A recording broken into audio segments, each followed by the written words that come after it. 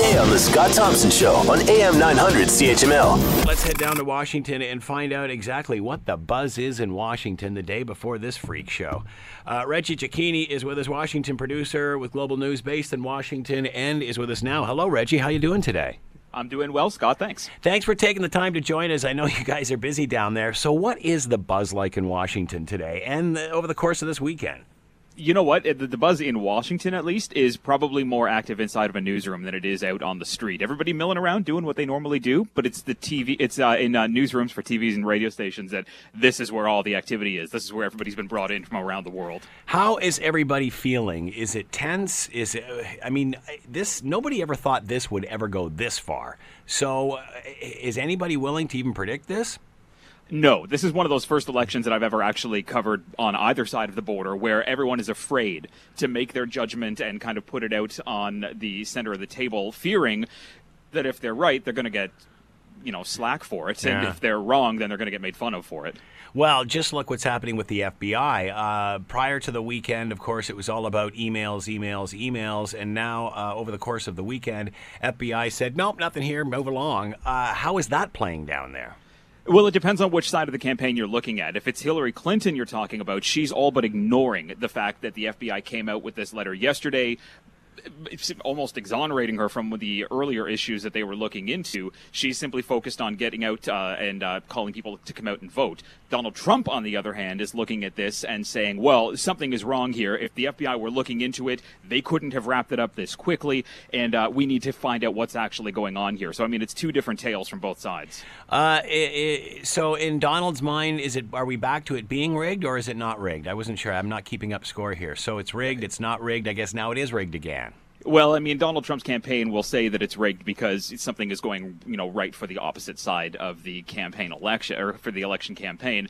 He's actually been quiet over the last couple of days. You'll notice he hasn't been tweeting. His campaign has taken Twitter away from him, so he's a little more subdued. He's a little more tame. Reggie, that sounds like I've just taken my device away from my 9-year-old.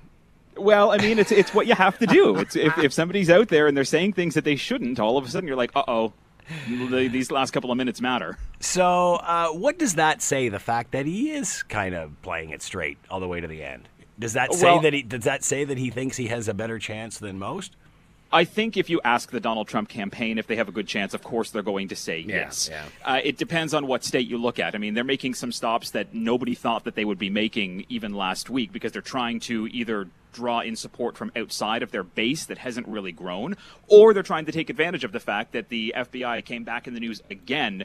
Donald Trump can find a way to spin it and try to grab some of those voters that would go for Hillary Clinton. Why don't you think Hillary's touching on that? Because, it's obviously good news for her because they've basically said nothing here, let's move along. Why isn't she saying something about it as opposed to just sticking to message?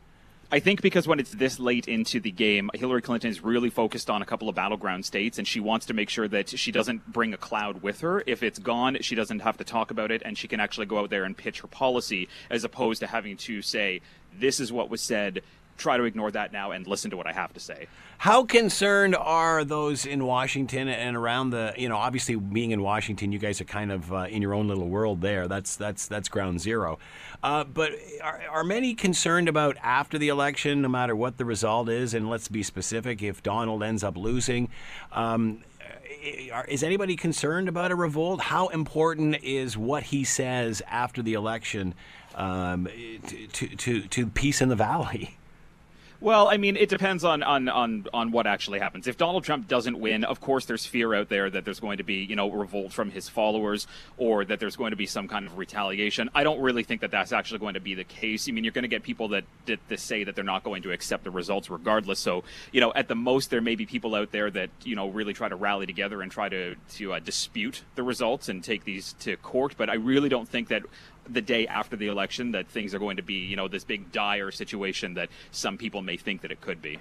Want to hear more? Download the podcast on iTunes or Google Play and listen to The Scott Thompson Show weekdays from noon to 3 on AM 900 CHML.